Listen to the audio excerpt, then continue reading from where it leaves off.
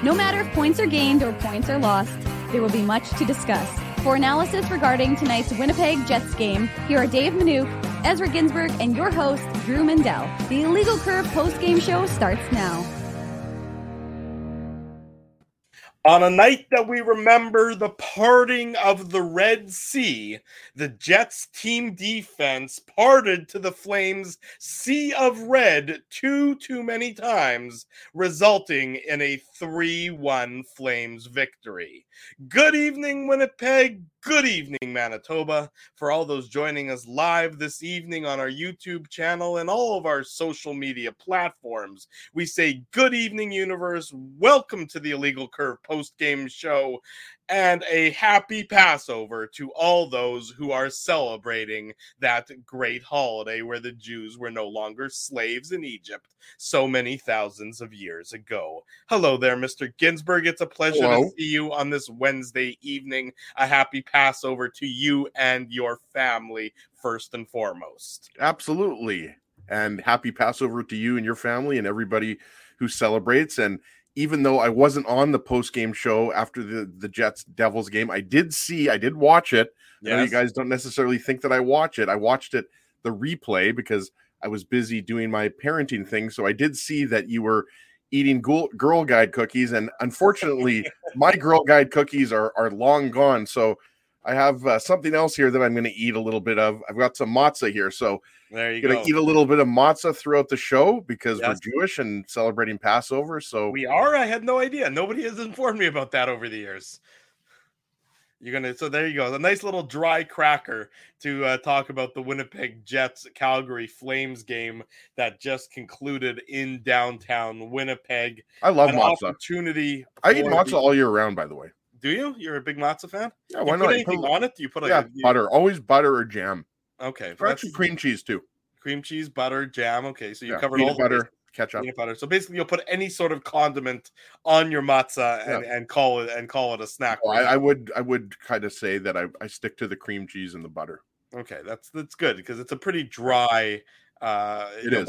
By day number 5, day number 6, that matzah is basically just turned into a clump of drywall in your lower intestine. Yeah, if you're not going to eat it, you can also use it to sand a table, right? That's true. It's true. You have a lot of options that you can use your leftover matzah for if you don't want to eat it.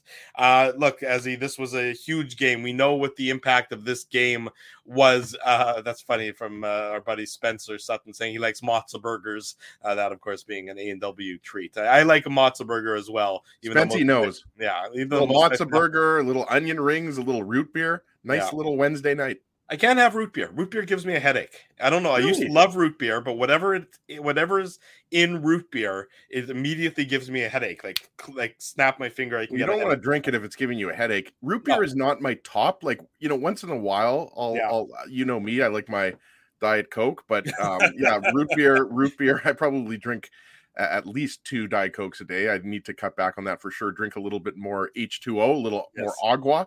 Yeah. But root beer is probably, a little bit down on my soft drink preferences, probably a little bit below, Sprite and Dr. Pepper. Oh, I like Dr. Pepper. That's right up at the top of my list. Is a good old fashioned Dr. Pepper. You can't go wrong with anything like that. That's my go-to. If anyone's interested in buying me a case of soft drinks, Dr. Pepper would be my preference. But as per usual on this post-game show, we digress. Yes. But for a game of this magnitude, we'll try and keep the digressions to maybe the latter half of the show and talk about a disappointing result, a disappointing third period by the Winnipeg Jets, an opportunity to affirm themselves as a playoff team.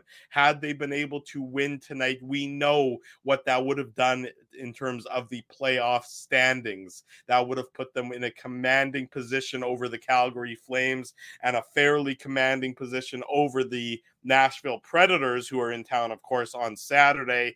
Instead, the Jets cannot rise up to the moment. They cannot match the emotion and the intensity in that third period.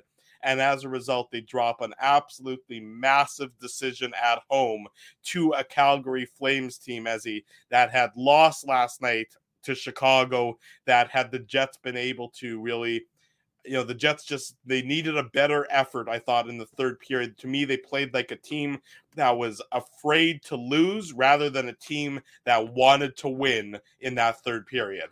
I think that's fair. And, a lot of comments, we just showed a few. I see them in the chat here, the Jets being outmuscled, outplayed. Like, first off, give Calgary credit here. Like, that's inexcusable, Drew, to lose to the Chicago Blackhawks. Like, I realize the Blackhawks, they're playing the role of spoiler.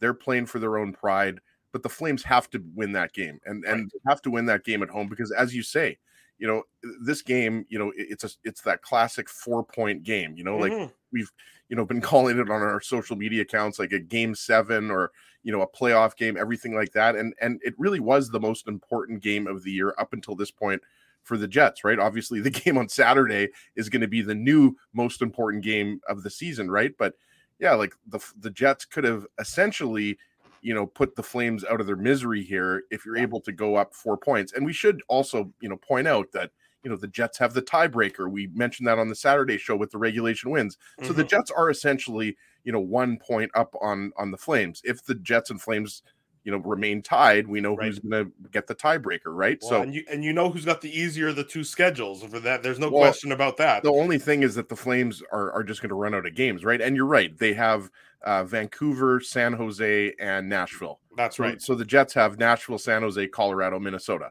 So just based on, those last 2 games, obviously San Jose is one of the weaker teams, but they've beat the Jets twice this year, right? So it's going to be a very interesting end to the season. And as a hockey fan, you love to see meaningful games at the end of the regular season. But for Jets fans, I don't think that, they like this too much because, if you were able to beat San Jose once, or, you think about a bad team like Columbus, who the Jets lost to, like the Jets really shouldn't be at this point where, we're at game 79 of the season and, they're still having to, clinch a playoff spot because most of the other teams, across the league have clinched a playoff spot, right? Obviously not, the teams at the bottom, especially, you look at that Eastern Conference playoff race, same thing, right? Florida, Pittsburgh, the Islanders battling. But look, I think, the first period was pretty good for the Jets. I mean, it wasn't perfect. And obviously, they take a couple penalties, but they kill them both off, right? And then Kyle Connor, we'll get into it in the Betway game recap here, but,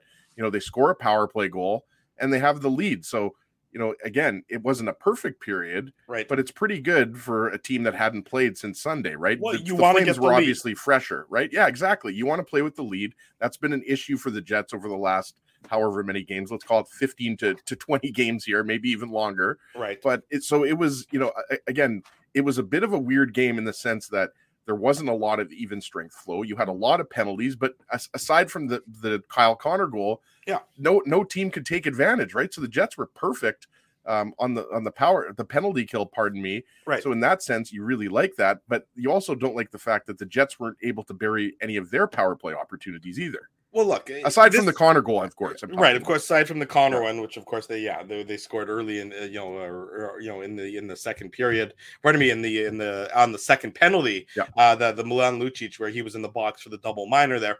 Look, a game like this where you have Calgary playing on the second half of a back-to-back, a game that is filled with penalties is to their advantage because the penalties were fairly even, of course, as we know. It wasn't like the Jets had 10 power plays and the Flames had 2.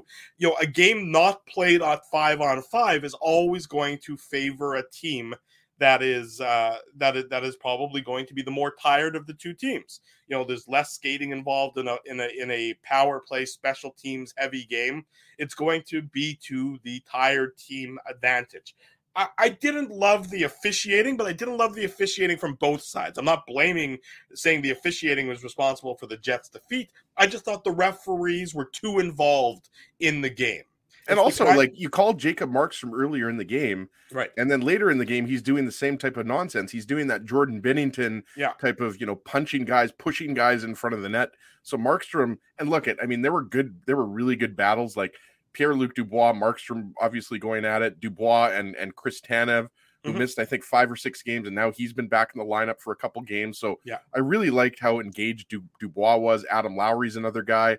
He was all around the net, getting in Markstrom's face. But yeah, I mean, there were a few calls where, like I'm not talking about, the Dubois Rasmus Andersson thing. And I think it's kind of funny that Andersson, I'll give the Jets fans I'll always give Jets fans credit, but I love the fact that they kept booing him throughout. You thought maybe that would only be the first period, but second period, third period, the Jets were giving it to Rasmus Andersson, and look at, that was bordering on Dubois. They showed it multiple times, and you'd like to think it was just incidental contact or just a fair shove, but yeah, you're right, Drew. There were some penalties where I just thought the refs could have let that go. Yeah, they were just too involved in the game, and they were too involved for both teams. So that they called it.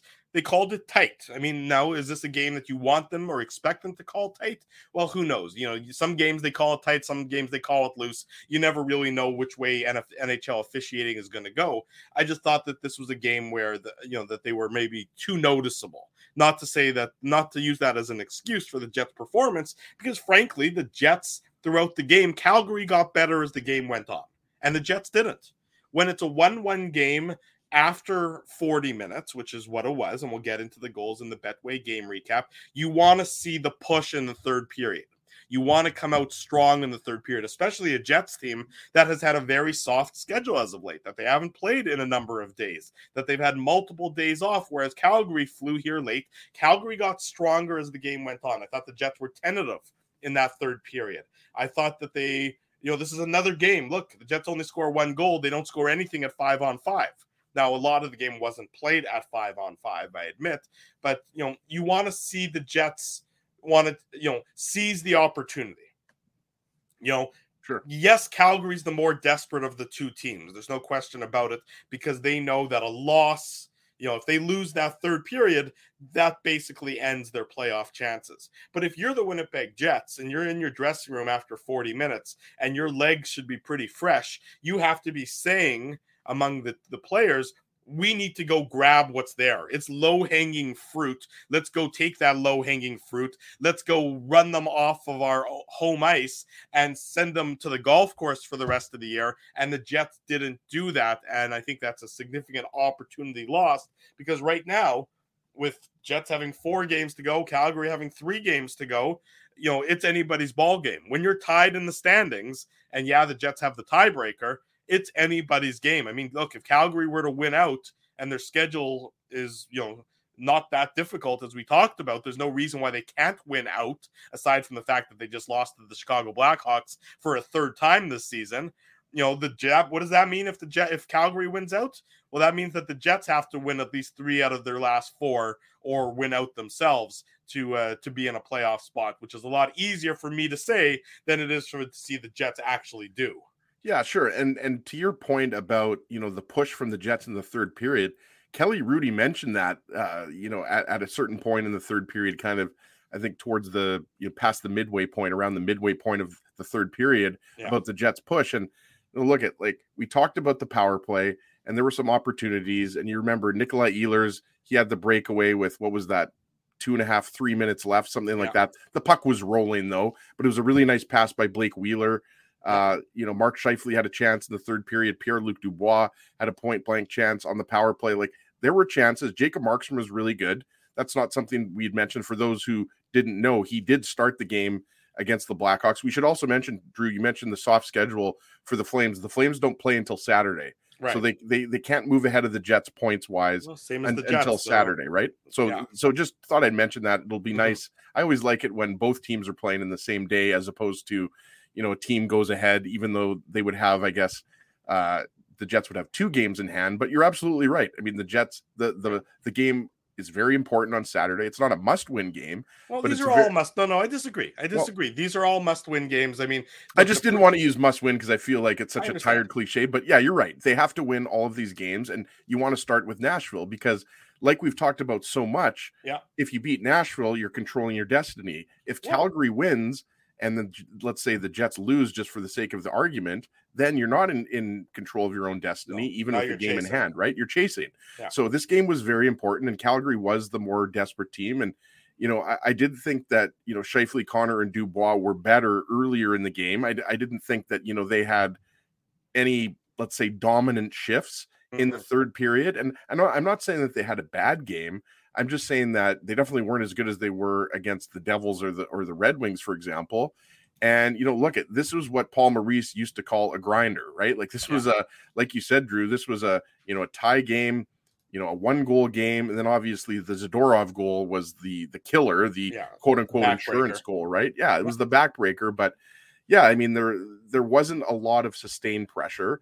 And look, give Calgary credit. I mean, say whatever you want about Calgary, and you can say a lot of negative things about Calgary, such as they've lost to bad teams, such as the Chicago Blackhawks 3 times, including last night, or the fact that they just can't seem to win in regulation. What do they have? 14 overtime or 15 overtime shootout losses, which is 5 times more than the Jets have. Yeah, but they've still got a lot of talent, right? Tyler Toffoli's having a great year. I've always liked Andrew Mangiapane. He scored Calgary's first goal. I really like Mackenzie Weegar. Like a couple of years back, we were talking about Weegar. Like I think he would be perfect for the Winnipeg Jets. The only problem is he signed an extension with the Flames. He's not going anywhere, but I really like Weegar's game. We talked about Rasmus Anderson. He's a solid defenseman. Noah Hannafin, Chris Tanev. Like they're not a Stanley Cup contender, but they're a solid hockey team. Like this, we forget this team was picked by most people to make the playoffs. Some people even picked them to win the division. Sure. Not they me. had such a great year. They had such a great year last year that they've been. It's been such a. And now, granted, it's a whole. A lot of the players are different after the offseason trade of Tkachuk and everything else to bring in Huberdeau and Weegar. But the season they've had in Calgary has been very disappointing, no question about it. And you wonder about the future of Darryl Sutter there and everything else. But that's for a Flames post game show to break into detail about. But from the Jets' perspective, this was an opportunity. I mean, so here's where we're sitting tonight. The Jets have 78 games played, 89 points. The Flames, 79 games played, 89 points. Nashville, they play Carolina tomorrow. And every time you think that Nashville's done, they rise up. Every time last night, second half of a back-to-back, they on home ice, they somehow find a way to beat Vegas in overtime. Again, Nashville just doesn't seem to want to die, even though they've been written off since the trade deadline. Well, if they are able to do something tomorrow night against Carolina, which would certainly be an upset given Carolina's place in the standings, all of a sudden, Nashville comes to Winnipeg 1 point back of them entering Saturday night's game, having played the same number of games. I mean, and again, if you look at the Jets and you look at their performance tonight, I don't know why all of a sudden that killer instinct that was not there today is necessarily going to be there on Saturday. That's why this is such a disheartening loss from my perspective. It's not a season-ending loss because they are still in a playoff spot. But when you have an opportunity to step on the throat of an opponent, when you have an opportunity to demonstrate that necessary killer instinct, you should have a better performance than the Jets had, particularly in that third period. That, to me, is the concerning part, the tentativeness, the inability to rise to the occasion, particularly in the final 20 minutes, Ezzy. Sure. And we talked about, the referees probably calling one or two many penalties, but it was Vlad Nemestikov and Brendan Dillon, if I'm not mistaken, that took the tripping penalties. Exactly. Right. Yeah. So what does that do? I mean, that just, it not only does it take you out of the flow, but you're killing penalties now instead of, tying the game up. Right. So, it was not the sharpest period of hockey, right? Like we talked about it, like the Jets started off like the first period, the second period, they were in this game and they were in the game in the third period. I just didn't like, the way they managed the puck. I just didn't think that, they were desperate enough. And, again, you get some chances and, whatever chance you want to point to. And there was the Josh Morrissey chance when he didn't get the best first opportunity, but then you remember he got a backhand rebound and he couldn't beat Markstrom. We mentioned the Ehlers breakaway. There were some chances. I mean, this wasn't what you would call a high event game. Like this was not the, 7-5 win over the Oilers or the 6-1 win over the Devils on Sunday. Right. But, whether you want to point to the missed opportunities on the power play, whether you want to talk about, just the fact that they didn't have enough zone time and pressure in the later stages of the third period, whatever, I mean, you got to give the Flames credit. They were the better team tonight. Yeah, in the third period especially, they went out and took the victory. And kudos to them for doing that. The victory was there for whichever team wanted it more. And for whatever reason, I don't know if it's, the Jets just weren't able, as I said, to rise and take advantage of that. A function of the game being played 5-on-4, function of, the Flames just taking advantage of their opportunities when the Jets couldn't. Look, this is a Calgary Flames team that has been horrific defensively. They've been giving up, even before the Chicago game, when they played against Vancouver and when they played against, I think it was Anaheim, if I'm not mistaken, they were giving up 4 goals a game. They were winning games 6-5, 5-4. And then to somehow come here and pitch a shutout at 5-on-5 is, problematic from a Winnipeg Jets perspective. And that's probably the most charitable word that I can use, would be problematic. And now it'll be curious to see how the Jets bounce back from this disappointment. Opportunity missed by the team, but they can't take too long licking their wounds. They have to get back at it against a Nashville Predators team on Saturday that has certainly been feisty. And if you don't match the effort of the Nashville Predators, you're going to lose to them. It's that simple. Nashville is not more talented than basically any team that they're playing against, but their effort and their commitment and the UC Saros factor has been enough to keep them in a race that they were written off of many a week ago. And that'll be what the Jets' next challenge is sort of taking this loss and channeling it and using it as motivation on Saturday, where motivation and effort for this team has not always been where it needs to be. Let's get into the game recap, Ezzy. It's brought to you by Betway. It's called the Betway Game Recap. Betway is one of the most trusted voices in sports betting, both in Canada and all around the world.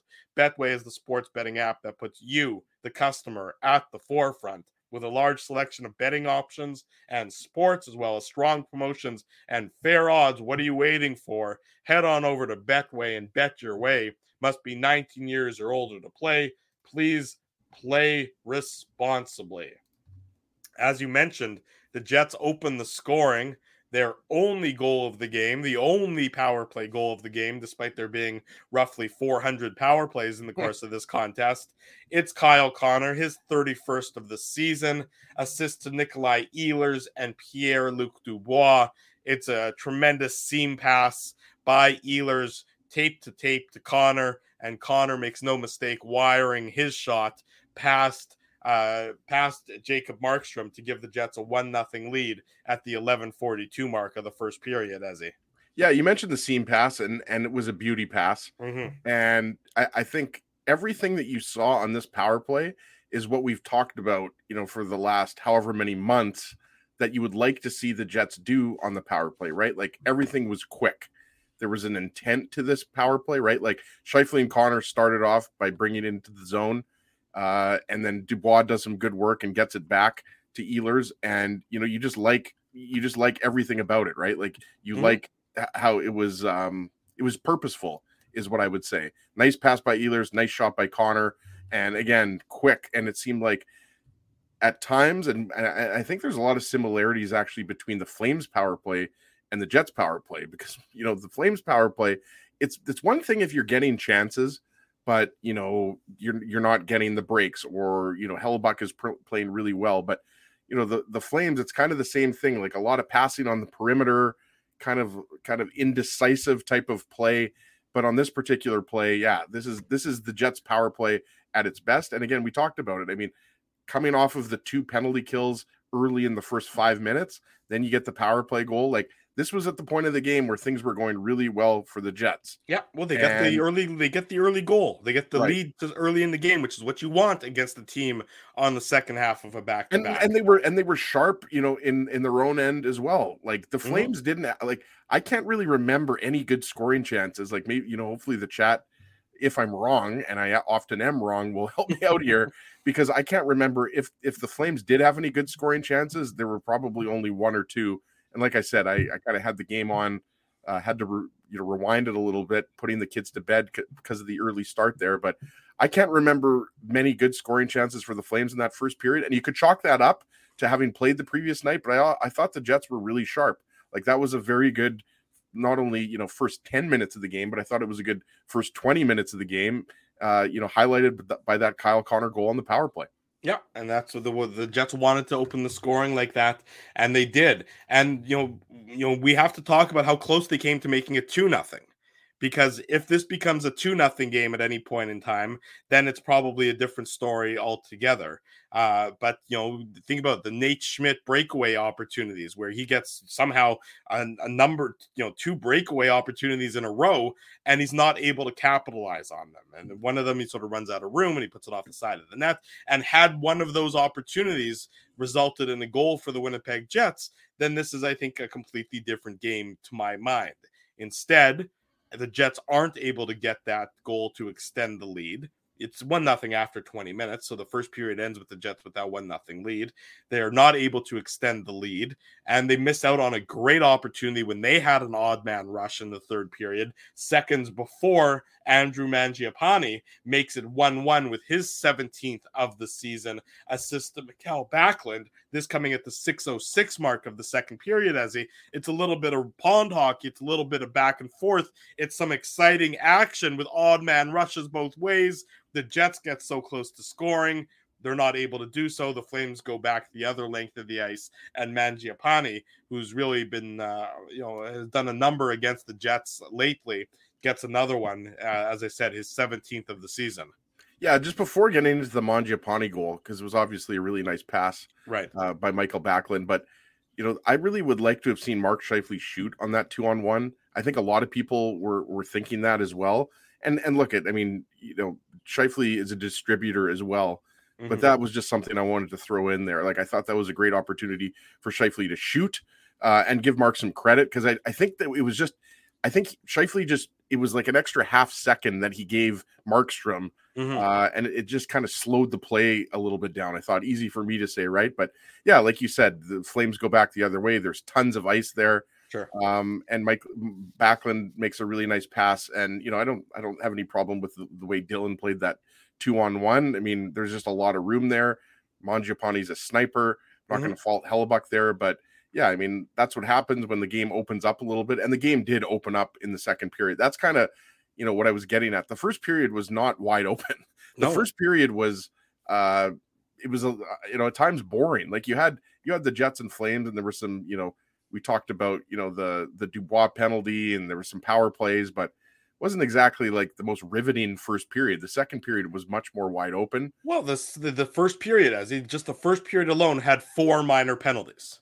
Right. So, I mean, when you have 4 minor penalties, and yes, one of them ended up with a 4-on-4 for a couple seconds, it's not going to be a lot of flow to the game, because it's, man advantage, a little bit of 5-on-5 man advantage, a little bit of 5-on-5 man advantage, a little bit of 5-on-5. And those Flames power plays were pretty bad. I think they only had 1 shot on both of them. Sure. So, I mean, and give the Jets credit, like, Manalainen and Stenlund, we'll maybe get into that a little bit later. Manalainen, obviously, when Zadorov scored the first period goal, it was off of a Manalainen turnover, but I thought he was really good on the PK. That was the only change for the Jets. Manalainen coming in for Carson Kuhlman. Yeah. But yeah, the Jets penalty kill, I mean, we've talked about it. It's been something they can rely on.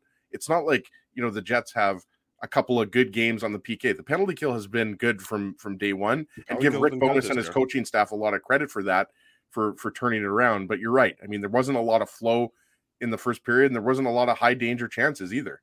It was the high danger chances after 20 minutes were 2-0 at 5-on-5 in favor of Calgary. So you're absolutely right. There was not a lot of flow to the game, at 5-on-5. Should of course mention that before Mangiapane tied it up at 1, the Flames had a goal disallowed on a goaltender interference, where it looked like Zadorov had tied it up at 1, but the Jets challenged for goaltender interference. It was goaltender interference. Why did it take so long, by the way?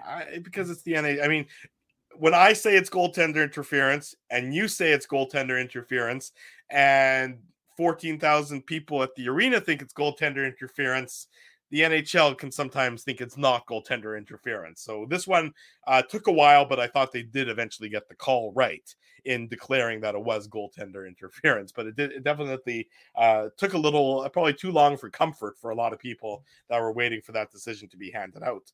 But as I mentioned, Mangiapane ties it up at 1, and that's where you're at after 40 minutes here. And the second period had a little bit more flow, but the Jets have to be rueing again the inability to capitalize, on power play opportunities, because somehow against this Calgary team that has not been very good in their own zone, not been very good defensively. I mean, they've given up 245 goals against this year, which is a fair number of goals against. They have bottom 10 in the league. I know that. Yeah, I mean it's a lot of goals against. The Jets managed to not get 1 goal at 5-on-5 in tonight's contest, which is certainly a bit of a problem, especially for a team that maybe people thought were coming out of their goal scoring doldrums with their 6-goal explosions over the weekend against New Jersey and Detroit. Well, that's really, though, Drew, the big question here for the last 4 games and potentially going into the playoffs for the Jets. Which Jets are we going to see, right? Like, are we going to see the team that scored 6 goals against the Red Wings and 6 goals against the Devils? And you can say whatever you want against the Red Wings. The Red Wings beat the Hurricanes the previous night. Yeah. And we know that this point of the season, it's chaos. And I know you like the chaos, but I do enjoy chaos. I don't know how much Jets fans love chaos, because the Jets fans want wins right now. Jets fans want a playoff spot clinched right now. So that's really the question. Like, are the Jets going to be able to win these types of games? And I think the game against the Predators is going to be more like this game than it is going to be like, the wide open, free flowing hockey that we saw against the Red Wings and the Devils. So the Jets are going to have to win a game, possibly 3-2, 4-2 here. And you're right, Drew. I mean, the Nashville Predators, they've traded away a lot of their talent, but they have enough guys on their team. And you're right. UC Saros, if he does play, I would expect Saros to play. I'm sure still a top 5 goaltender in the league. Yeah. And, it's a very good defensive team.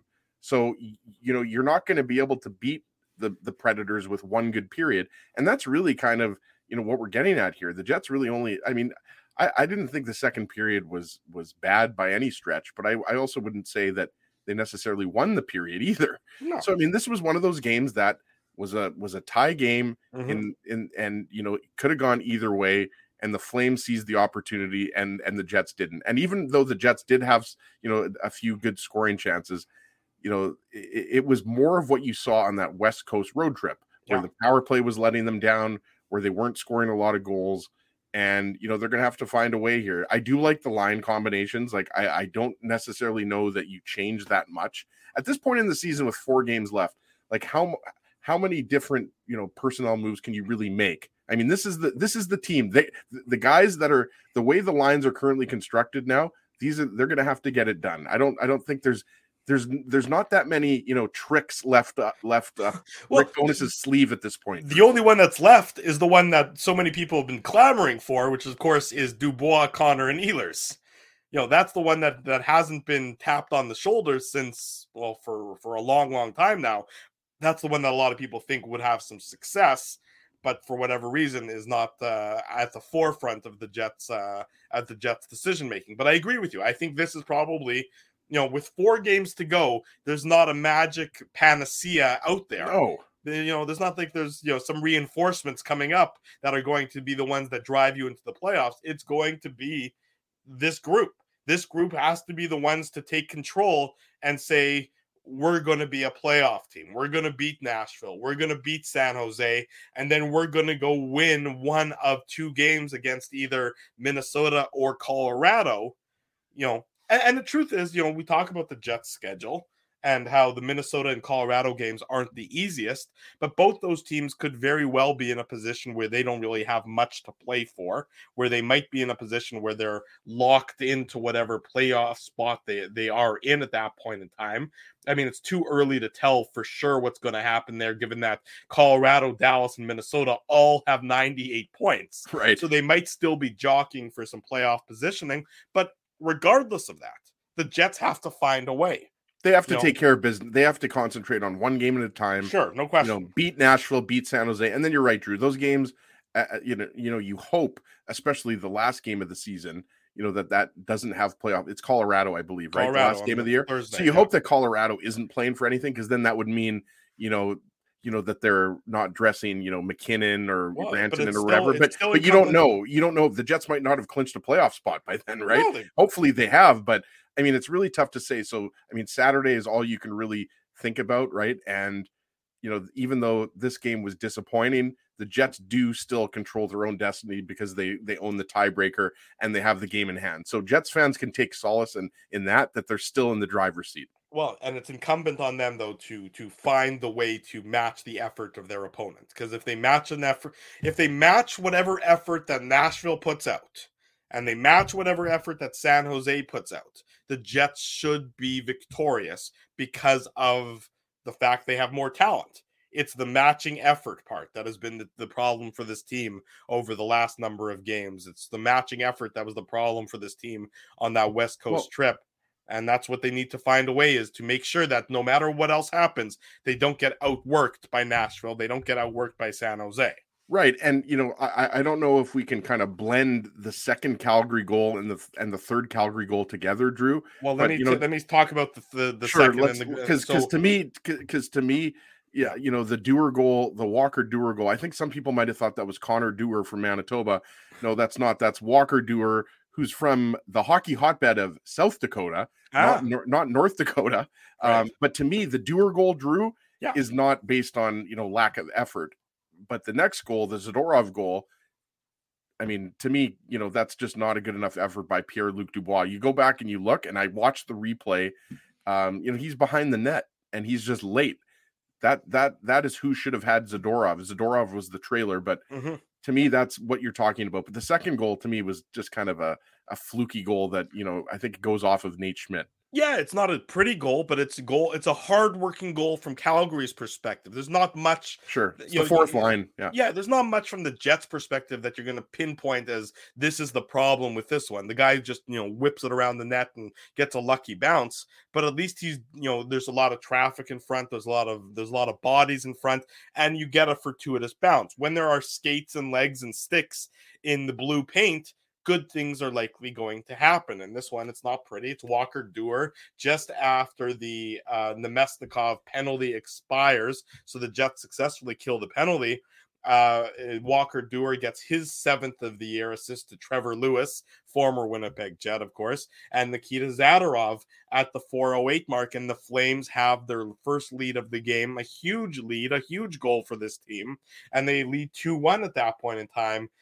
In the a few minutes into the third period. It's just about, again, you go hard to the net, you throw a puck towards the blue paint, and sometimes good things happen. It's a bit lucky, but you make your own luck to some extent as well. And so Walker Dewar and the Flames certainly don't need to apologize for that whatsoever. No, and the thing that stood out to me on this goal was Trevor Lewis knocks Nate Schmidt down in front of the net. And you mentioned Nemesnikov was just back on the ice, like literally for 5 seconds. 7 seconds, yeah. Right, 7 seconds. So he's kind of trying to get back into the play. Yeah. And Josh Morrissey is chasing Dewar around the net.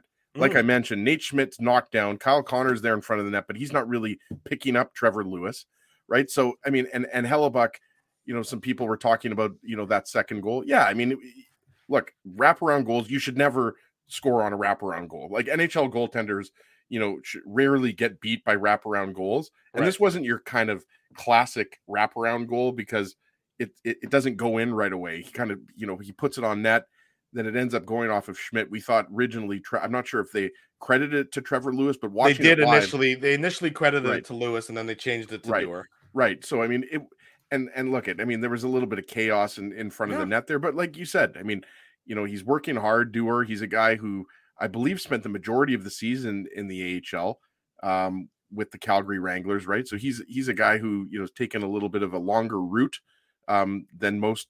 I shouldn't say most, but some NHLers.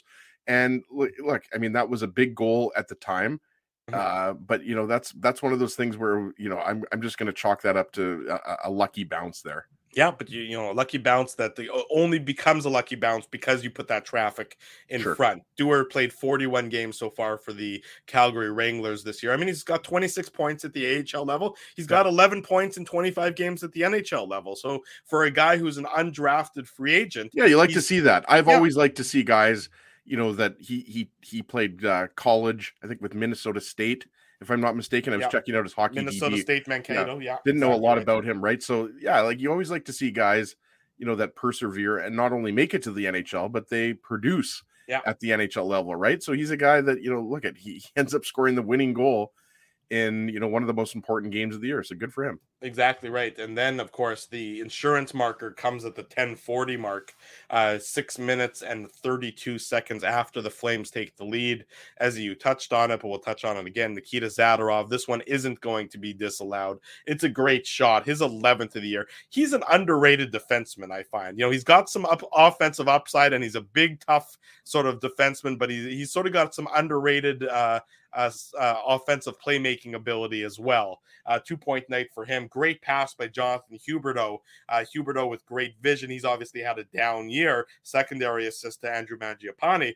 But Huberdeau, who's had a down year, still has elite vision, and he's able to find Zadorov as the trailer. The trailer is usually the most dangerous player on a play like this, and he comes in, and he's unaccosted, and he makes no mistakes, sniping it past Connor Hellebuyck to give the Flames the 3-1 lead, which is where the game ultimately ends. Yeah, I agree with you on Zadorov. He's not a guy that I liked earlier in his career with Colorado, but he's turned into a good defenseman. Like, I don't know, if you consider him a top pairing defenseman, but he's a bona fide top 4 defenseman. And I agree. I mean, we talked about the goal that was disallowed earlier that should have been disallowed. Mm-hmm. But what I didn't like about this, I forget who it was, if it was Scheifele or if it was Morrissey.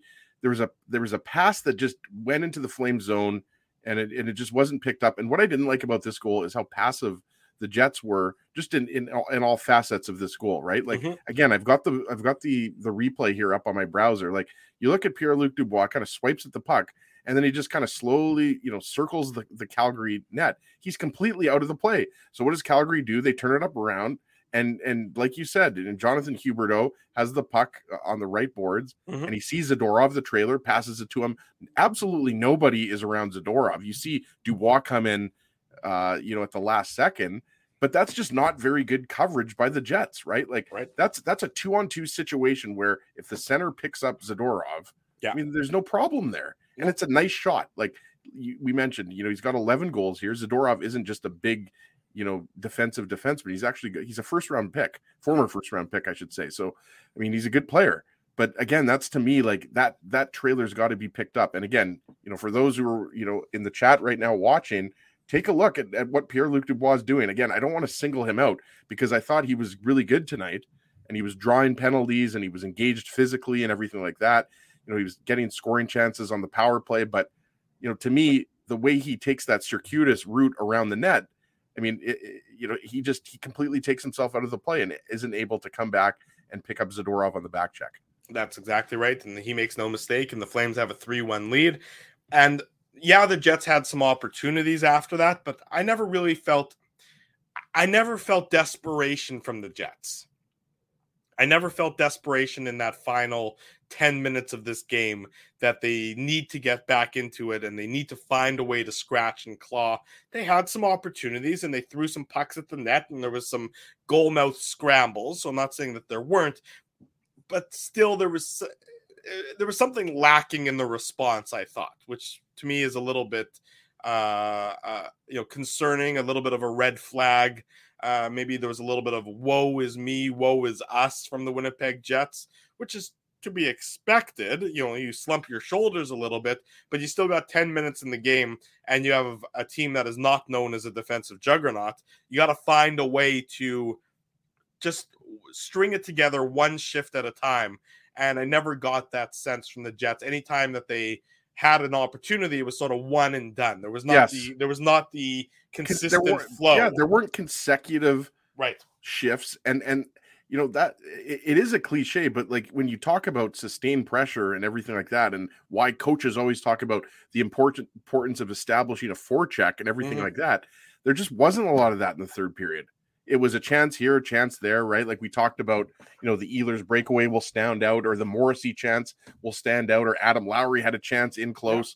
Yeah. And, you don't want to take anything away from Markstrom playing, consecutive games, and he has been good. And we talked about it. The Flames are now 6-2-2 in the second game of back-to-backs, which usually the team obviously has a worse record in the second game of back-to-back, but not for the Flames, who seem to be, a team this year that just does everything the hard way, including winning in regulation, right? Yeah. So it wasn't.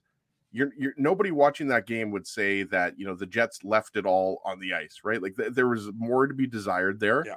But again, they have the game in hand, and they have another opportunity coming up on Saturday night, where they can really make it difficult for either the Flames or the Predators. If you beat the Predators on Saturday, the Predators are essentially out of it. Beat the Predators, depending on if you beat the Predators on Saturday, you can say probably good night to Nashville. But you could have said the same thing about the Flames tonight. And if you're up 4 and they only have 3 games left, I mean they have to win out, and you have to hope that basically the Jets lose 3 of their last 4, right? Well, if you beat the Preds, you're gonna, depending on what Nashville does tomorrow against Carolina.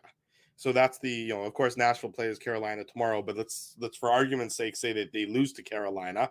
But I'm not saying that's going to happen for sure, because Nashville, like we've talked about, is very pesky and very, their commitment to staying in this fight has been admirable. But let's say that they do lose to Carolina. They'll have played the same number game of the Jets heading into Saturday's game, and depending on the result on Saturday, the Jets, if the Jets were to win in regulation, it'd be 5 up on Nashville with 3 games to go for both teams, and that's game over at that point in time. Who wants to put a little cash down on Betway that Nino Niederreiter is going to score the game-winning goal against his former team? Wouldn't that be great? I'm not putting anybody who's wagering on this Winnipeg Jets team, and anyone who claims to know which Winnipeg Jets team is going to show up on any given night is just an absolute liar. It's like betting on the outcomes of like WrestleMania. You have a better chance doing that. Honestly, I think you can logically know. Well, I mean, I probably would have said that Cody Rhodes was going to win on Sunday, but Roman Reigns obviously the American won. Nightmare, Drew. Love it. I mean, I would have Cody Rhodes. I would have bet on Cody Rhodes, which tells you why I shouldn't be betting on wrestling at any point in time, which I didn't, because the fact that you can now bet on wrestling is something that's a bit mind-blowing. But in any event, the Jets had the opportunity tonight. It was sitting there for them. They could have affirmed themselves, really, really, truly affirmed themselves as a playoff team. Instead, Calgary affirms themselves as right in the playoff race with their 3-1 victory. Before we go to break, I should say that Kyle Connor's goal for the Winnipeg Jets, while you help yourself to a piece of matzah there, Big Daddy, is our Seagram's shot of the game. That goal came, of course, on the power play in the first period. Seagram's VO, masterfully blended, distinctly Canadian. Get your favorite Seagram's product at your local Manitoba Liquor Mart or wherever fine liquor products are sold. A big thank you to our friends at Seagram's for their support of the Illegal Curve post-game show. Also, a big thank you to our friends at Betway. Of course, they sponsor the game recap and the title sponsor of the post-game show. If I could just say one more thing before we head to break, and then we're going to come back and obviously do the contest. Is it about matzah or is it about something else? No, I wanted to touch on Pride Night. I mean, okay, I think I got to give kudos to the Jets, True North, everybody involved. Agreed. Those jerseys were perfect. Yeah. I don't know if they're going to be auctioning those off. They are. Okay, great, because I absolutely loved them. Yeah. I'm a jersey guy, but also just everything about a Jersey guy and a New Jersey guy as well. Yeah, exactly. But anything, and a Jersey Shore guy as well. But just everything about the original situation, right? Everything, yeah. Everything, just the way that True North and the Jets handled this. Yeah, that's the way it should be done. The players, class all around. So I just wanted to get that in there, and that's what every team in the NHL and everybody just in general should be doing, is celebrating the LGBTQ plus community. Yeah. So I just wanted to get that in there. Kudos to everybody in the Jets organization for that. Yeah, I would agree exactly with what you said there, Ezzy. The players handled it. The players handled it very well. The organization handled it very well. They obviously did not get the result they wanted on the ice, but for an organization that has often suffered defeats off the ice as of late, this in their handling of Pride Night was definitely a win for this organization. So we would be remiss if we did not say kudos to everyone involved for that. So yes, kudos to True North forth. Kudos to the Jets players for that in tonight's game. When we come back, more of the Illegal Curve post-game show. We'll do some contests. We'll do a Tough Duck hardest hitting comment. We'll read some of the post-game comments coming from the Jets dressing room and our usual shenanigans and nonsense. Drew Mandel, Ezra Ginsburg, Wednesday night. It's the Illegal Curve post-game show. We're live on YouTube. We're live on all of our social media platforms. Don't go anywhere and smash the like button while you're waiting to do something during these commercial messages. Jerry Seinfeld, Chris Rock, Jon Stewart, Dennis Miller, Brad Garrett, the biggest acts and all the up-and-comers. They've all made their mark at Rumors Comedy Club, North America's longest-running independent comedy club. Rumors has kept Winnipeg laughing for over 25 years. When was the last time you laughed out loud? Make it a great night out with friends or book your office or birthday party, even a fundraising event at Rumors. Get all the details and dates on upcoming shows at rumorscomedyclub.com. He winds up. Oh, looks like Ezzy took that one right in the choppers. A blistering fast puck hurts like HE double hockey sticks. That's why I let the pros at Linden Market Dental Center turn my yow into wow. Get your brilliant smile back with state-of-the-art restorative and cosmetic dentistry from real pros. And remember, always wear a mouth guard. Now that's solid on ice advice. Learn more at lindenmarketdentalcenter.com. Creating smiles for life. Whoa, Ezzy, everything okay? You look stressed. Of course I'm stressed. We're moving, the house is upside down, the kids failed miserably at packing the fine china, and my life is in chaos. Chaos! Yes, that does sound like a problem. What am I going to do? Ezzy, relax. Rolly's Transfer Moving and Storage is the answer. With 60 years of experience in moving Manitobans and a track record of exemplary customer service, one call to Rolly's and your stress is gone. No job is too big or too small.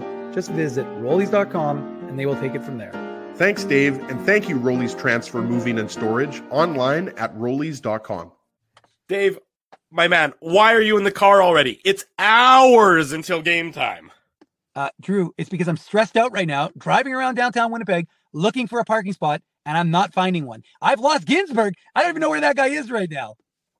Dave, haven't I taught you anything? Do what I do. Pre-book your entire month's worth of game day parking with the Grid Park app. It's super easy to use and saves me both time and stress. Well, Drew, I'm not independently wealthy like you are. So I'm sorry that I don't have millions of dollars to pre-book my parking month in advance. What's that going to cost you? $25? How about $5? Come on, $5? No way. $5. I'm not telling you a lie. And our listeners can get a free park with the new special promo code Illegal Curve. Guess what? There's more. There's more, Drew. You're lying to me. What more could there be? Grid Park now has underground parking, so my car can stay warm during the game. So wait a second. All the driving around I do, looking for parking, minus 40. You're telling me I could be toasty warm in a car after the hockey game? That's exactly what I'm telling you. Underground parking. Just download the Grid Park app. That's GRYD Park and use the code Illegal Curve. All one word. You'll park for free your first time. Hi, it's Drew from Illegal Curve here. Selling your home can be stressful, but it wasn't for me. Thanks to my friends at Zappia Group Realty, they made the process so easy. My home sold within 48 hours and with multiple offers. Zappia Group Realty took care of everything with their exquisite customer service and attention to detail. If you want to sell your home for more in less time, get started by talking to Frank and Mauro Zappia of Zappia Group Realty. Online at zappiagroup.com. For 3 generations and over 80 years, Tough Duck has been making apparel that works and plays as hard as the people who wear it. From jackets to work boots and everything in between, Tough Duck's clothing can handle the harshest environments, even the Illegal Curve hockey show. Work to live, live to play. Visit toughduck.com. Bottom of the hour, welcome back to the Illegal Curve post-game show. Hopefully my voice won't go out on me before the end You of the just hit broadcast. puberty, Drew. Mazel tov. Mazel tov. It's only been 41 years. It was about time. I knew eventually it was going to happen. No, I felt like my voice is just on the verge of going for like the last couple of days, but there haven't been that many shows because of the soft schedule. So fortunately, my voice has been able to get a little bit of rest and relaxation. But of course, it's all that karaoke you've been doing. Well, I do like to belt out I Would Do Anything for Love, but I Won't Do That by Meatloaf, and that's a really hard song. Is that your go-to karaoke? Well, Ezzy, I do anything for love, but I won't do that. No, I won't do that. Now, the question is, what is that, of course, but that's a separate issue that we'll never find out, I think, because I believe Meatloaf passed away recently. Did he? I didn't hear that. I thought he did. I don't think I'm killing Meatloaf right now. I've killed a Meatloaf, and one, I was going to say, you've probably eaten a Meatloaf recently, but I thought Meatloaf died. I'm now going to have to Google that. See, it didn't take long for the nonsense portion of tonight's program to start it off. I thought Meatloaf died. Yes, he did. Pass away. He did in January, a year ago. Yeah. Okay. See, I wasn't wrong about that. That's too bad. I did enjoy a good some of his tunes. A little bit Paradise by the Dashboard Light, if you will, things of that nature. And so, unfortunately, we have lost poor Meat, and we'll remember him fondly as I sing my karaoke songs. What I was going to say is that Saturday morning, the Illegal Curve Hockey Show, 9 a.m. back here on our YouTube channel. And then later on that evening, of course, after the Jets and the Nashville Predators, another epic matchup.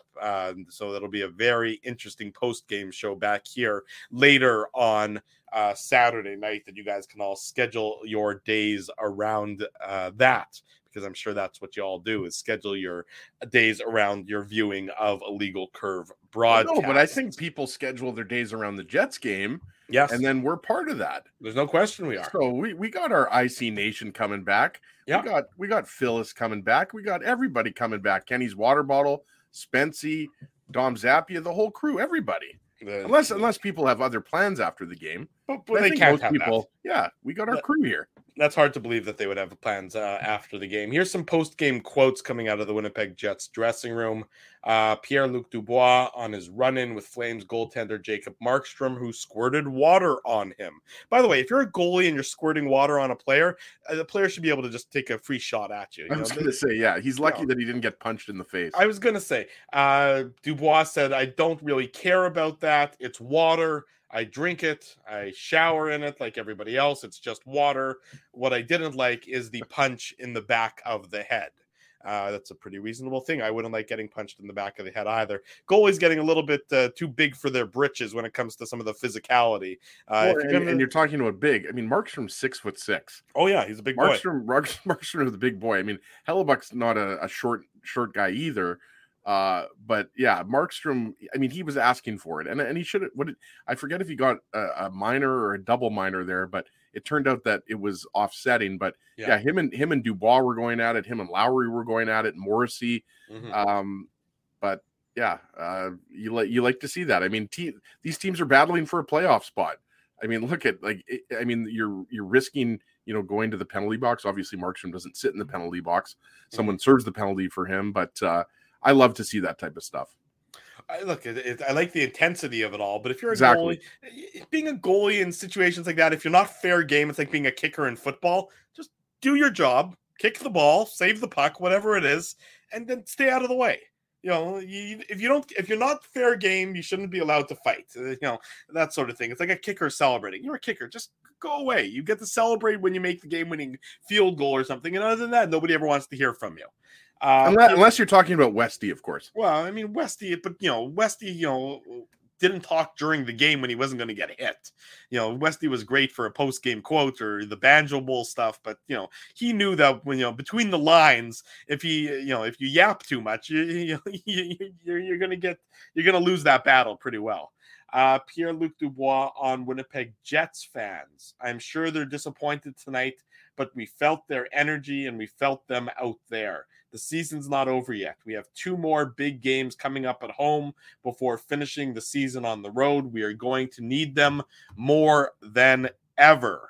To which I would say to Pierre-Luc Dubois and the rest of the Jets dressing room, the fans want to cheer. Fans want to cheer. Give them the requisite effort and the requisite results, and the fans will cheer accordingly. Right. And actions speak louder than words, right? Yeah, and we all know that, right? Like, you can take a lot of these quotes and you can almost just put them in any game of the year, right? Like put this quote at game 32 of the season when the Jets lost or whatever, right? Like, so I mean, this game on Saturday, and it goes back to what we said, right? Like on that road trip, if you beat San Jose, then you've got an extra couple points, and then the Flames aren't tied with you. Or if you won one of those games against Columbus, or point to any of the disappointing losses for the Jets over the last 3 months, right? So that's why, the Jets continue to make it hard on themselves. And so of the Flames, I mean, the Predators are really the only team that wasn't supposed to be here, right? Like the Jets and the Flames were supposed to be playoff teams at the beginning of the year. Maybe more people thought that the Flames had a better chance of contending, but we know that the Jets were, right at the top of the Central Division, right at the top of the Western Conference in January, and it's been a really slow decline here. So yes, death by about 10,000 cuts, not 1,000 right. cuts. So I mean, they have to take care of business and beat Nashville on Saturday. Yeah. But like you said, I mean, it remains to be seen which team we're going to see, right? Like, are we going to see the team from the first period? Are we going to see the team from the third period? Or the team the team that played against New Jersey, or the team that played against, forget about Detroit, the team that played against New Jersey. If you play like that, against the Devils team, that's a pretty damn good hockey team. You got to find a way to take that effort and replicate that effort, which the Jets were unable to do tonight again with a golden opportunity against the Calgary Flames. Ezzy, you got a Tough Duck hardest hitting comment for me? Yeah, we're going to give it to, hold on a second, I had it up here. We're going to give it to, I hope I'm pronouncing the last name. Obviously, Glenn, only one way to pronounce that, but Glenn Petrie, or I would say Petrie would be my guess. Petrie, maybe a Petrie dish. This comment. Doesn't get any more harder hitting than this. There's Jets forwards that clearly shy away from going hard to the net. Look at Morrissey. That is what is needed, especially in the playoffs. We talked about it. PLD, he was going hard to the net. Adam Lowry was going hard to the net. Nino Niederreiter was going hard to the net, but there just wasn't enough of that in the third period. And I like that comment. So Glenn, send me an email, Ezra@illegalcurve.com, and Tough Duck will ship out a toque to you. And I'm not sure if anybody noticed there was a blizzard outside today, so you're still going to need it too. Like I was shoveling. I like to be. I was going to ask you, would you see? I won't shovel this. I refuse. No, well, I have to because you got the back lane. A little bit different, right? You have a driveway. Yeah, I'm not loaded like you are, Drew. I just have a regular garage here in River Heights. I'm not living it up like you are. So I have to, because if I don't shovel behind our garage, we could get stuck. Yeah. But I'm out there shoveling. I'm thinking to myself, like, it's April 5th. And there was this blizzard last year around the second week of April, right? Well, don't you remember what happened to Passover last year? Yes. For a lot of families, Passover got canceled because that was supposedly when we were getting the Armageddon 50 centimeters of snow. That never came. Well, it did come, but what had happened, it was like 25 centimeters, then like a 12-hour break, and then another 25 centimeters. Oh, the first one. I remember there was a second blizzard. They canceled school for all the kids. The Jets. Right. Remember, the Jets were supposed to play at home, and they canceled the Jets game, and the team flew to Florida. And that was they were supposed to play the Kraken at home, and the team left Winnipeg ahead of time to avoid the storm, and that's why that Kraken game got rescheduled for after the end of the regular season. Remember, that was Passover last year where that storm was supposed to be. I've just accepted that in Manitoba we get like 8 months of winter and we get like 3 weeks of summer. Well, it's generally about that. Now, Doug is saying, how does Passover get canceled? Passover didn't get canceled, but our Passover family Seder's got canceled. Yeah, we still had ours. Yeah. We had ours at our house last year. We're not doing it this year. We're doing it at our mother-in-law's. But I remember last year we were like, is this even going to happen? Like, are people going to be able to drive to our house? It's ridiculous. But the good thing is it's supposed to be nicer next week and all of this crap will melt. Yeah, there you go. From your lips to God's ears, as the old saying goes there, Mr. Ginsburg. Let's go with the Illegal Curve merchandise contest. That rolls on here for the final few regular season games. If you haven't yet entered the Illegal Curve merchandise contest, the way to do so is go to the drop-down arrow on the YouTube channel, click the contest link. You'll see a whole lot of things you can do to earn entries into the merchandise contest. One of those things is enter the unique code word that can only be found here on the Illegal Curve post-game show or the podcast edition of the show. Today's unique code word, I believe entering this will get you 10 bonus entries in honor, of course, of Passover, part the Red Sea. not CSEA, but C as in C for Calgary. It's a good one. Part the red, letter C is tonight's unique code word for the Illegal Curve contest. Enter that. You can win some great Winnipeg Jets merchandise courtesy of us here at Illegal Curve. Much like today's winner, I always like when it's just a one-name winner, Chixie. Congratulations to Chixie. I'm guessing Chixie's a woman. Maybe Chixie's a man. I'm really not sure. Is that a combination of Chicks and Dixie? I really don't know what Chixie is. But it's a username, or it's a first name, or it's a name, or Chixies are for kids, Silly Rabbit, whatever it might be. Chixie is the winner of today's Illegal Curve merchandise contest. Congratulations to Chixie. They are a good person, as Rob Mahoney likes to put up on the screen all the time. So Dave M., when he's done his Passover Seder in roughly another 6.5 hours, as the Manouk family, the Manouks go late. They go late. I won't have that will not fly in the Mindell household whatsoever. But all the power. The kids have to them. go to bed. You got to start a Seder relatively early, like 6:37. Well, that would be a reasonable hour. We started around 5:45. Again, there's a lot of young children there, but the Manouk family likes to wait. They like to, they party. The Manouks party. Yeah, they like to be superior to us. They actually wait till sundown happens so that they can actually usher in Passover properly, like the rules say you're supposed to do. No. That's not for our family. We like to have it more of a social gathering. Get that thing wrapped up and the kids into bed at a nice, reasonable hour. But that's where Dave M is tonight. You like to have a few glasses of Manischewitz. I like it. Do you drink Manischewitz, or do you get like a better kosher for Passover wine on the table? We don't have we did have Manischewitz. I think we used all of it last year because we had the Seder at our house. But You know what? I'm not a big wine drinker. We've talked about this before, Drew. You know me. Yeah. I'm more of a beer guy. But so Manischewitz to me is fine. A lot of people think it's too sweet. It's very sweet. But it's classic. I mean, you don't get any more Passover than Manischewitz, right? It's got to be. It's like one of those things that just has to be somewhere in the room or on the table, but not everybody necessarily drinks it, right? Because there obviously is better wine. Like there's good wine from Israel and stuff like that. But I just for me, Manischewitz, can take it or leave it. There you go. Stay tuned for our new segment on the show. Ezzy reviews wines, in which he only says, "This isn't beer."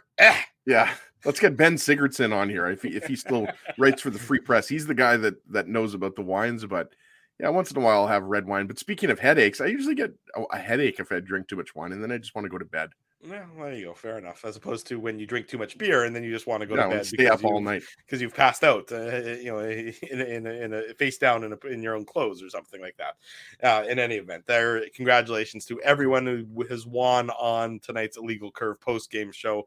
As we remind you, Saturday morning, the Illegal Curve hockey show. I know Craig Button's going to join us. Is that right, Mr. Ginsburg?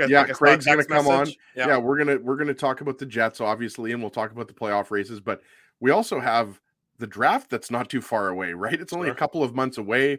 Craig came out with the most recent Craigslist, so we'll talk to him about that. Connor Bedard absolutely ripping it up, and obviously, you think he's going to go first overall? I'm not sure. We'll see what Craig says. No, obviously, it's unbelievable. Connor Bedard's basically getting like 2 points every period. Yeah. And we have to give a shout out to the Winnipeg Ice, who have swept the Medicine Hat Tigers. They're going to go on to the second round. Did they win tonight? Is it over? I think it is, wasn't it? I'm pretty sure it was. I'm not sure. I've been doing something else. It's got to be over. It's 10-11, right? So yeah, they're into the second round. Okay, if you say so. I hope that's not another one of those Ginsburg guarantees, because we know how poorly. No, that's a fact. That's a fact. Daniel Dale doesn't have to fact check that. Okay, there you go. You're right. 3-2. The Winnipeg Ice have won tonight, so they are into the second round. It's worth noting though that Connor Bedard and the Regina Pats, who were an underdog in the first round. Last time I think they won the opening two games. They did against Saskatoon, right? Yep. And I'm not sure where that series is at, but if the Pats end up winning that series, they very well could be coming to Winnipeg to face the Ice in the second round. And if that were to happen, that means that Connor Bedard, who actually did not play in Winnipeg at all this year, would presumably play a number of games for the Pats in Winnipeg. And I'm sure that more than one person would be interested in watching Connor Bedard come play some playoff games against the Winnipeg Ice. He's single-handedly trying to carry the Pats through to make a bit of a playoff push, because that Regina Pats team is really Bedard and then a bunch of other guys. So we got a few people here. T. Conapoli. T. Cone is always bailing us out here. The Pats are up 2-1 in the series, but they're actually in overtime as we speak now. That's what I'm saying. It's 3-3 at the end of regulation. So if the Pats were to win tonight, then they would be up with a fairly commanding 3-1 lead. And it'd be interesting to see what happens there if all of a sudden the Regina Pats are in Winnipeg to face the Ice in the second round of a WHL playoff matchup. But time will tell on that front, and we'll, of course, keep you abreast of everything to do with the Ice, the Moose, and the Winnipeg Jets Saturday morning here on the YouTube channel. And then, of course, all the time updated as necessary on illegalcurve.com. Want to say a big thank you to all of our sponsors, our friends. There you go. Frosty Winnipeg's already got it up. Our friends at Rumors Restaurant and Comedy Club, Linden Market Dental Center. That's Dr. Les Rikus and the great team there. Zappia Group Realty, Betway, Tough Duck, Boston Pizza, Seagram's, Rolly's Transfer, Grid Park, and The Keg support these fine businesses because of their continued support of Illegal Curve Hockey. Jets miss an opportunity. They lose 3-1 to the Calgary Flames. We'll be next in action Saturday morning at 9 a.m. If you haven't already done so, smash the like button, subscribe to the YouTube channel, subscribe to the podcast, leave us feedback here, there, and everywhere. We always like to hear what you have to say about the fine programs we put forth for you, our loyal viewing and listening audience. Ezzy, thanks so much for joining me this morning. We'll see you again on Saturday morning. For Mr. Ginsburg, I'm your host, Drew Mandel. Happy Passover, happy Easter, whatever you're celebrating this weekend. Make sure it's a safe one. We'll see you on Saturday morning. Until then, we wish you good night and good luck, and thanks for watching the Illegal Curve postgame show. Thanks for listening to this broadcast from Illegal Curve Hockey. For more great Illegal Curve content, subscribe to the Illegal Curve YouTube channel, follow at Illegal Curve on Twitter, Facebook, and Instagram, and visit your online home for hockey in Winnipeg, illegalcurve.com.